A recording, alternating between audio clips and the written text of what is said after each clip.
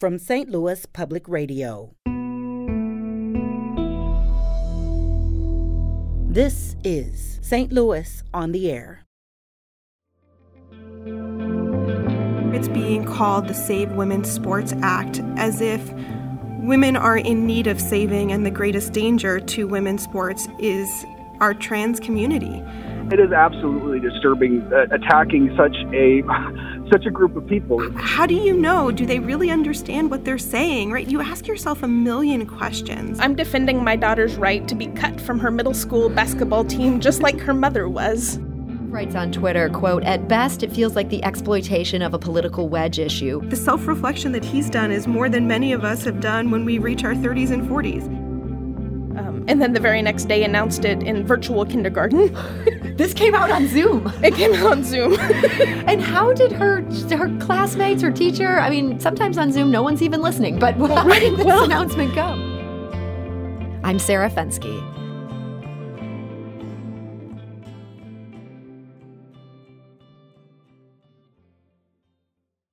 Ready or not, the Missouri legislature adjourns this Friday. But one of the most high-profile bills to see debate this session remains in limbo.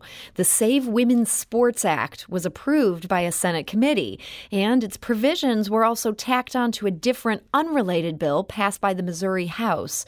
If the Senate signs off on that version, it would lead to big changes in how schools across the state would have to handle sports participation for transgender girls. The bill was proposed by State Senator Mike Moon. The Republican from rural Ash Grove, Missouri, is best known for his vehement opposition to abortion rights. He did not respond to our request for an interview or a statement. But some St. Louis parents say their children would be directly affected by Senator Moon's bill, and they have grave concerns. And they join us today to tell us more. Maharat Rory Picker-Neese is the executive director of the Jewish Community Relations Council. She is also the mother of a transgendered boy, and she joins us today. Rory, welcome. Thank you. It's good to be with you. And Pastor Jennifer Harris Dolt is an associate pastor at the St. Louis Mennonite Fellowship and the mother of a 7-year-old transgender girl. Jennifer, welcome. Thank you. It is so good to be here. So, Jennifer, you and Rory both testified against this bill. And before we delve into the reasons for that, can you walk us through exactly what this bill says? Sure. So this bill seeks to keep transgender girls from being able to play on girls' sports teams. And basically, this would be for any school in the state of Missouri that gets any state funding. This would be private or public. I believe so. Okay. And it's saying just flat out they cannot play on these girls' teams. Right. It would say that they would need to participate on boys' teams. Okay. So, Rory, this is something that you testified against. Give us the overview. What are your big concerns with this requirement? There's so many concerns that we have about this. And first and foremost, this bill seeks to codify into law discrimination against trans youth. And it's really a solution in seek of a problem. There's been a handful of students in the past decade. I think the AP reported that there were only 2 girls who are transgender who played on girls' sports team in the last 10 years in the state of Missouri. And it's being pitched as if this is something that we should be scared of, that our children are scary. And that in and of itself is hugely problematic at a time when we're already seeing the trans community being attacked and marginalized and facing violence simply for who they are. And Rory, you are the mother of a transgender son, so this would not directly affect him. Is that correct? So the provision itself would not stop his ability to play sports, but it would impact him in that he sees his body being debated by some of the most powerful people in his state. And that does something to a child. Then, Jennifer, this would directly affect your daughter. She's 7. I know, I have a 6-year-old. They're not exactly like tearing up the athletic fields at this point, but many of them are beginning to think about or starting to play sports. Would this affect your daughter directly? It would. She's scared. Before all of this legislation, she hadn't seen anyone who would look at her differently because she's trans. She's a teacher's pet. Like, she's beloved by everyone who knows her. And the idea that she would not be able to play sports with her friends, it devastated her. And so you have talked to her about this. Yes. What was that like? That must have been one of those conversations that parents kind of dread having. Right. We've been minimal with details, but she knew that I was going to testify. She's been to lobby days. So we told her that there were people who didn't want her to be able to play on girls' teams, that thought she should have to play with the boys. And what was her response to that? She said trans girls should be treated just like everybody else. Yeah, I mean, so her core assumption here is when she's ready to play sports, if she wants to play sports, she wants to do it with the girls. Absolutely. Rory, for your son, I understand that he is also aware of this bill. This is something you've talked to him about. Absolutely. He has been in Jeff City for every opportunity that he has had to testify on these bills as well as other bills that have been targeting trans kids. He's become a real outspoken advocate for trans rights, which is something that I'm incredibly proud of, and also incredibly sad that at the age of 11, he's already been in the Capitol for 3 years. People know him by name, they recognize him by sight, and he should be in school playing with his friends. This isn't what he should be worrying about. Yeah, so he's 11 years old, and he has already testified at multiple hearings. Rory, this is an issue that keeps coming up in Missouri. We've been fighting this bill for 3 years now, and it's come in various forms. Other versions of it have stopped any child from playing on a sports team, not according to the sex assigned to them at birth. This year it's being called the Save Women's Sports Act, as if women are in need of saving and the greatest danger to women's sports is our trans community. There are things that women's sports needs, and we've had many athletes join us in testifying against these bills, saying that women's sports needs equal pay, it needs better protection against sexual assault, it needs more respect and equal opportunities, but not protection from trans athletes who want to be like everyone else and for whom sports and athletics is often a way that they find themselves and find comfort in their own bodies. Rory, you mentioned that there's been some female athletes who have testified against this bill. Have we heard from a number that have testified in favor of it? What's it been like during the committee hearings you've been at? The committee hearings have all been a pretty mixed bag. There have been female athletes who have testified in support of these bills. Very frequently, it's been parents of athletes who have testified in support of these bills. People who are scared that trans athletes are going to be taking spots from their daughters, or that what they're calling, that quote-unquote real boys or men, whatever that means, are going to be in locker rooms with their girls. That's the fear that's being sown. And what I want to make really clear in this is that no one is talking about putting boys onto girls' sports teams. The people that we're talking about are girls. For many of them, as they get older, they are taking hormone treatment, they're taking estrogen, they are presenting fully as girls, they are integrated as girls.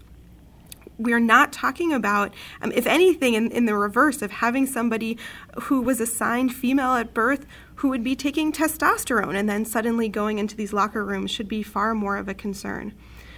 But there's this element where they want to talk about fairness, to say that it's not fair that if a trans athlete would be better than their daughters, that they would lose a spot. And there's been very few statistics to show that trans athletes are actually better at sports. I think Jennifer and I both have said that our kids are not going to be putting anybody out of any kind of professional sports teams. We don't necessarily have the most coordinated of children. But what's really at stake here is sowing fear and trying to keep people out to think that their own children are going to somehow get ahead. And the whole point of sports is that there is competition. Not everybody is going to always make it, but we don't do that by just trying to eliminate anyone that we see as a competition. Jennifer, Rory's done a really good job of speaking to some of the things that are said in these committee hearings. I know you have been there too. Any part of what she talked about or anything else that you've heard that you'd want to respond to here?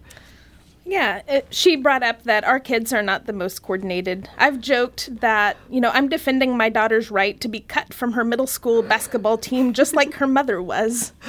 But also, we want our kids to excel at the things that they are good at. So, if my daughter or if Rory's son or if someone else's kid is really good at sports, I want to be able to cheer them on. Sure. This isn't just about the uncoordinated trans kid. It's about every trans kid. Right. And, we celebrate when we see trans people who are out in the world and accomplishing things. We show our daughter that news. We celebrate it with her so that she knows that whatever she's good at, that she can, the world is open to her. So we heard from a number of you on Twitter who had thoughts about this proposal. This has certainly been one that has a lot of people paying attention to it. Dave writes on Twitter, quote, "At best, it feels like the exploitation of a political wedge issue. At worst, it's our legislature punching down at already marginalized youth. It's a heavy-handed solution looking for a problem, and the government's time should be spent on improving the welfare of the people." We're curious to hear what you think about this. Do you support Senator Moon's proposal? Do you have questions about how all this could play out? You can call us at 314-382-8255. That's 382-TALK. You can also send us a tweet at STL On Air. And we are talking today to Maharat Rory Picker-Niece, who is the mother of a transgender boy, an 11-year-old. We're also joined today by Pastor Jennifer Harris-Dult, who is the mother of a 7-year-old trans girl. We do need to take a quick break, but we'll be back shortly to continue these conversations with both of them and hopefully hear from some of you. This is St. Louis on the Air on St. Louis Public Radio.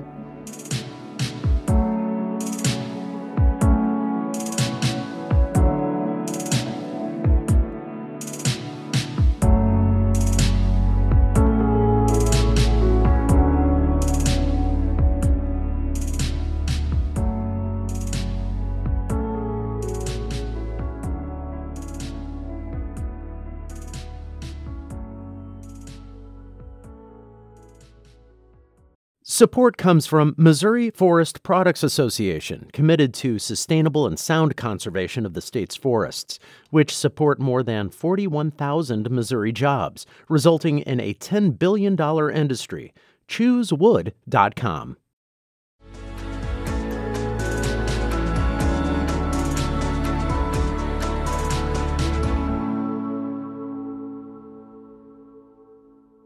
Welcome back. We're talking today about the Save Women's Sports Act. That is a hotly debated item this year at the Missouri legislature. That session ends on Friday, but there still is a very real chance this could get approved. It's been tacked onto a bill that already has approval from the House. It's also been approved by a committee. It's working its way through both chambers, and there are some parents that have some real concerns about that. I'm joined today by two of them. That is Pastor Jennifer Harris-Dult, who's the mother of a 7-year-old trans girl, as well as Maharat Rory Picker-Niece, who is the mother of an 11-year-old transgender boy. And Rory's son has testified at these hearings. Jennifer, your daughter has not testified yet at these hearings, but she's gone to lobby day. This is something where she's comfortable talking to people about this part of her life. Correct. And she really wanted to go testify as well, but we told her, you're not old enough to hear all the things that are being said about you. You were worried about what she would hear in this room. Correct. And then going to those hearings, were there things said where you're like, wow, I'm glad my daughter was not here for this? Oh, absolutely. So tell me a bit about your daughter. She's 7. How did this journey begin for you? Yeah, so really as soon as she could express preferences for anything, she liked sparkly things. Purple has been her favorite color from the moment that she could name one. And she liked dresses and tutus. And we had a lot of conversations back, before she came out about what others might think about that. But we always supported what she wanted to do. Just over a year ago, she told us, "I'm a girl." And then the very next day announced it in virtual kindergarten. This came out on Zoom. It came out on Zoom. And how did her classmates, her teacher, I mean, sometimes on Zoom no one's even listening, but how did this announcement go? I think she was trying to say it out loud and kept getting cut off, so she typed it into the chat. And her teacher immediately said, "We're going to go into breakout rooms to discuss our weekends."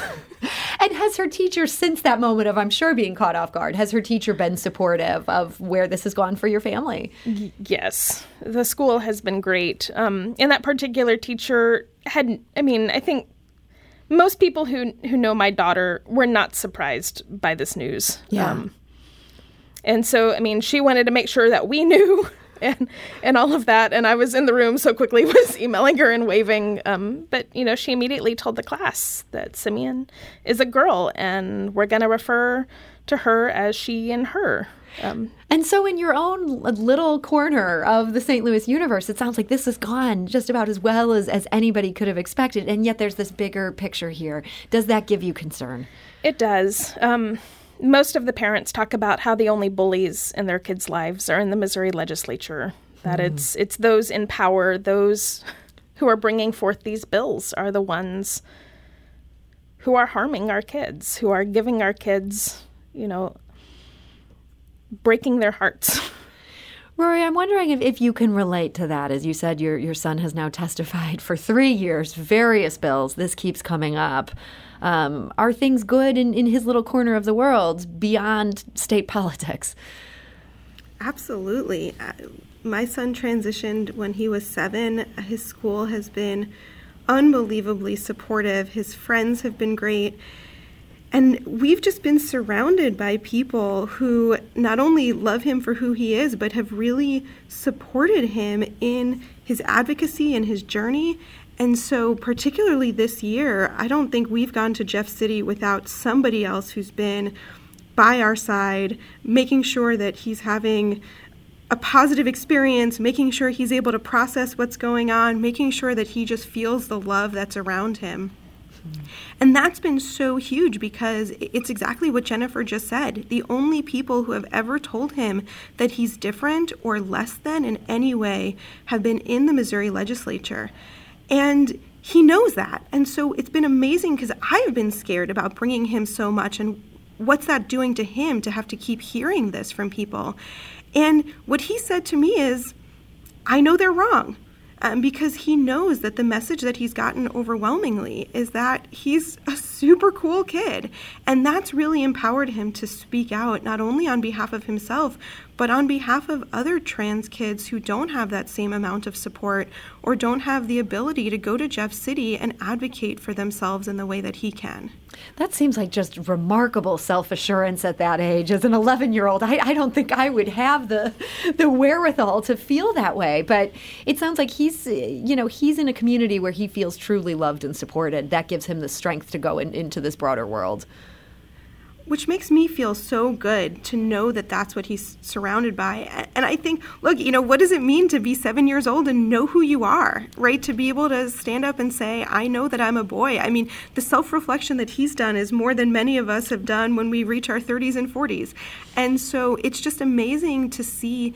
Look, it's scary. I mean, I can't speak for everyone, but I'll just speak for me. Like when your kid tells you that they want to transition, and especially when they're young, how do you know? Do they really understand what they're saying, right? You ask yourself a million questions. And seeing how consistent he has been, how confident he is, how supported he feels, and how much he just loves who he is as a person affirms for me that he's on the right path in life. And nobody else is going to stop us from that.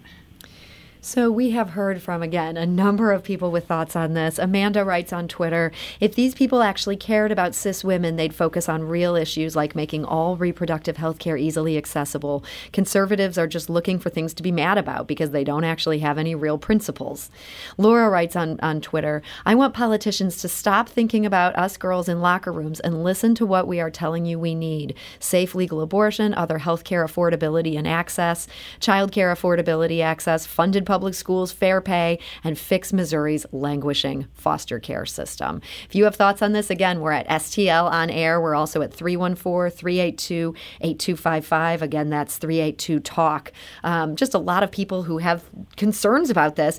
At the same time, there's been this big national story in recent months, and we're talking about this swimmer at Penn. This is something that people are saying, is this going to knock my kid off the team? It seems like some of this is driven by that fear that, as you're saying, Jennifer, that's just not, with what we're talking about in Missouri, this is not even on the table. Right. And, Leah is who's been brought up at each of these hearings. She has won some races. Mm-hmm. She's also lost some races. This is the Penn swimmer, Leah Thomas, I believe. Right. Yeah. Yeah, I mean, that's a good point. Let's go to the phone lines. Nathan is calling from Chesterfield. Nathan, hi, you're on St. Louis on the Air. Hi, thank you very much for taking the call. No, I just wanted to call up and show my appreciation. This is fantastic work. Thank you for all your time going to Jeff City and participating in these hearings. I'm a father of a 12-year-old transgender daughter. She transitioned about 3-4 years ago.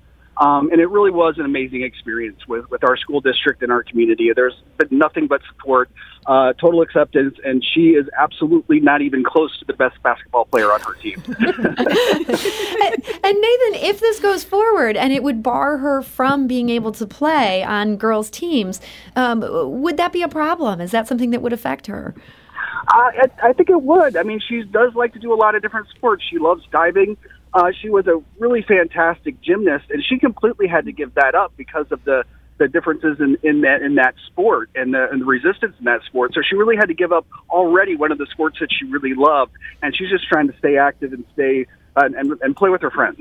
I can understand that. Nathan, I understand for you also that this whole experience, that you feel like the people around her have been really good. Does this give you pause to see what's happening in Jeff City?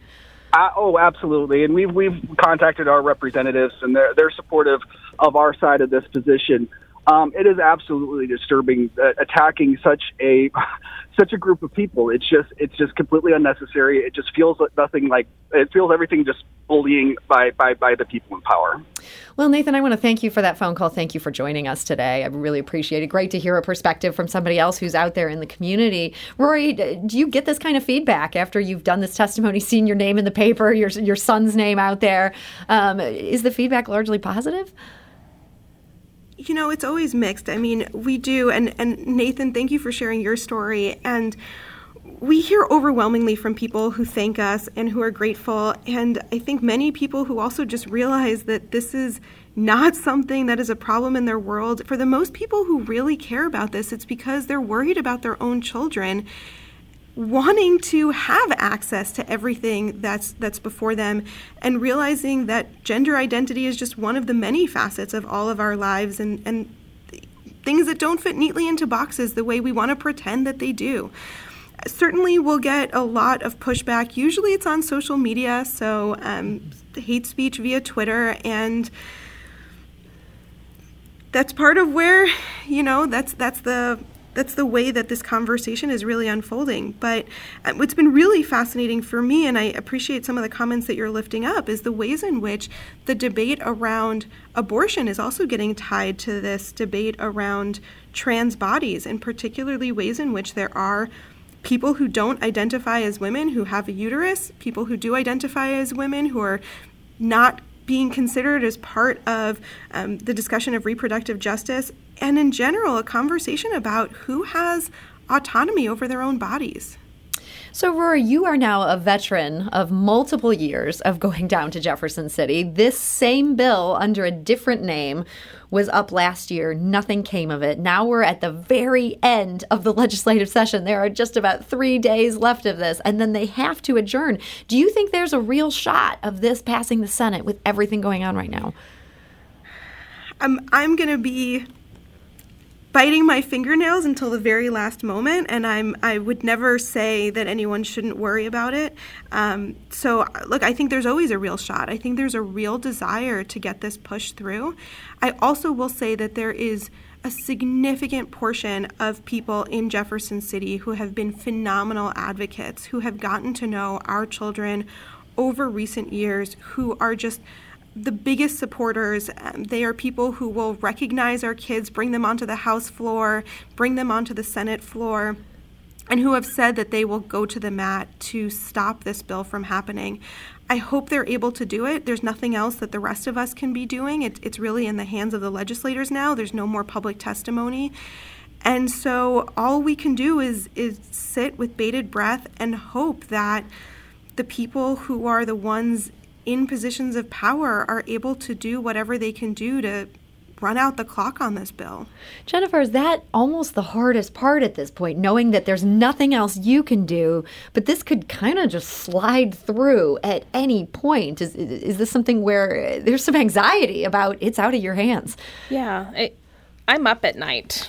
My husband and I have conversations every day, and probably for the last month, at least one of us has been in tears every day as we think about what these bills could mean for us and our family and for so many others across the state.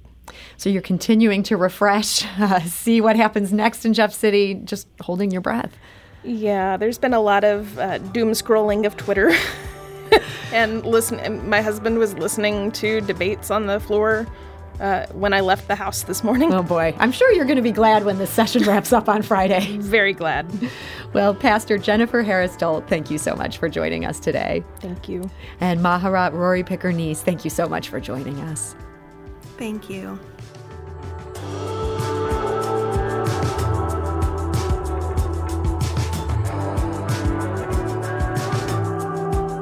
This episode was produced by Jane Mather Glass, with audio engineering and podcast design by Aaron Dorr. Our executive producer is Alex Hoyer. St. Louis on the Air is a production of St. Louis Public Radio. Understanding starts here. Do you find yourself regularly listening to episodes of St. Louis on the Air? Suggest us to a friend you think might enjoy our conversations. And leave us a review and rating on Apple Podcasts on the App Store. It's the simplest way to help people discover our show. Thanks. St. Louis Public Radio is a member-supported service of the University of Missouri, St. Louis.